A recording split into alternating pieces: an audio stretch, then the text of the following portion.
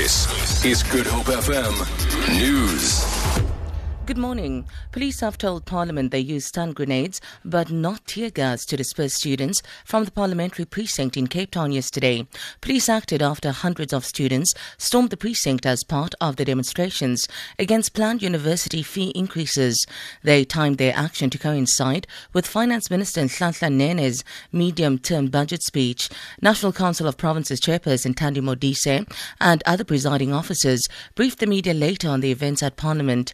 Modise says it's unclear exactly how many students were arrested. We are not sure how many have been arrested. A figure of 7 has been mentioned, but we want to be given chance to meet up with the police to get exactly what has happened. We had not expecting children, the young people, to come and be injured on our doorstep. As far as we are concerned, no rubber bullets were used. We have specifically asked the police whether they used tear gas. They have assured us that they did not use tear gas, that they used stun grenades.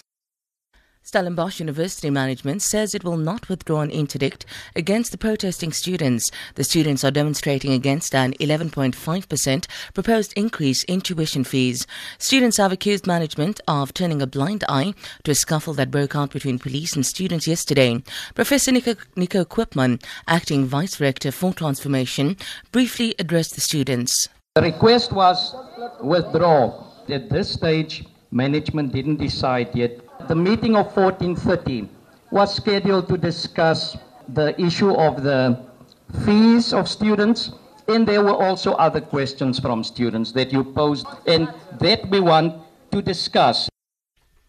KwaZulu-Natal government leaders will today visit the surviving members of the Mngcwabe family in Emabehleni near Umtuwalume on the province's south coast. Yesterday, 8 family members, including 2 one-year-olds and a 70-year-old pensioner, were killed. The killing has shocked the Emabehleni community.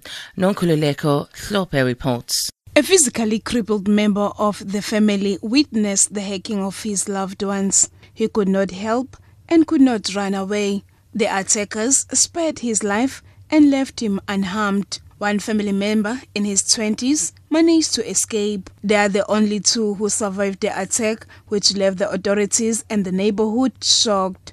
A family feud and allegations of witchcraft are believed to be behind the attack.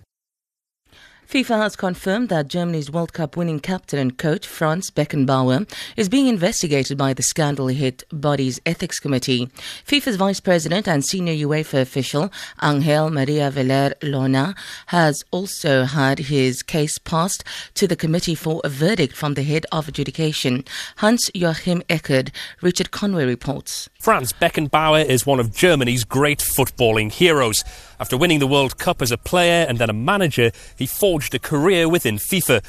The World Governing Body's Ethics Committee won't say why he has been investigated, but it has been widely reported that action was taken given concerns over his conduct during the 2018 and 2022 World Cup bidding process. Spain's Angel Maria Villalona is also awaiting sentence. He is currently the most senior official at UEFA and was the head of Spain and Portugal's bid for the 2018 tournament. For Good Hope FM News, I'm Sandra Rosenberg.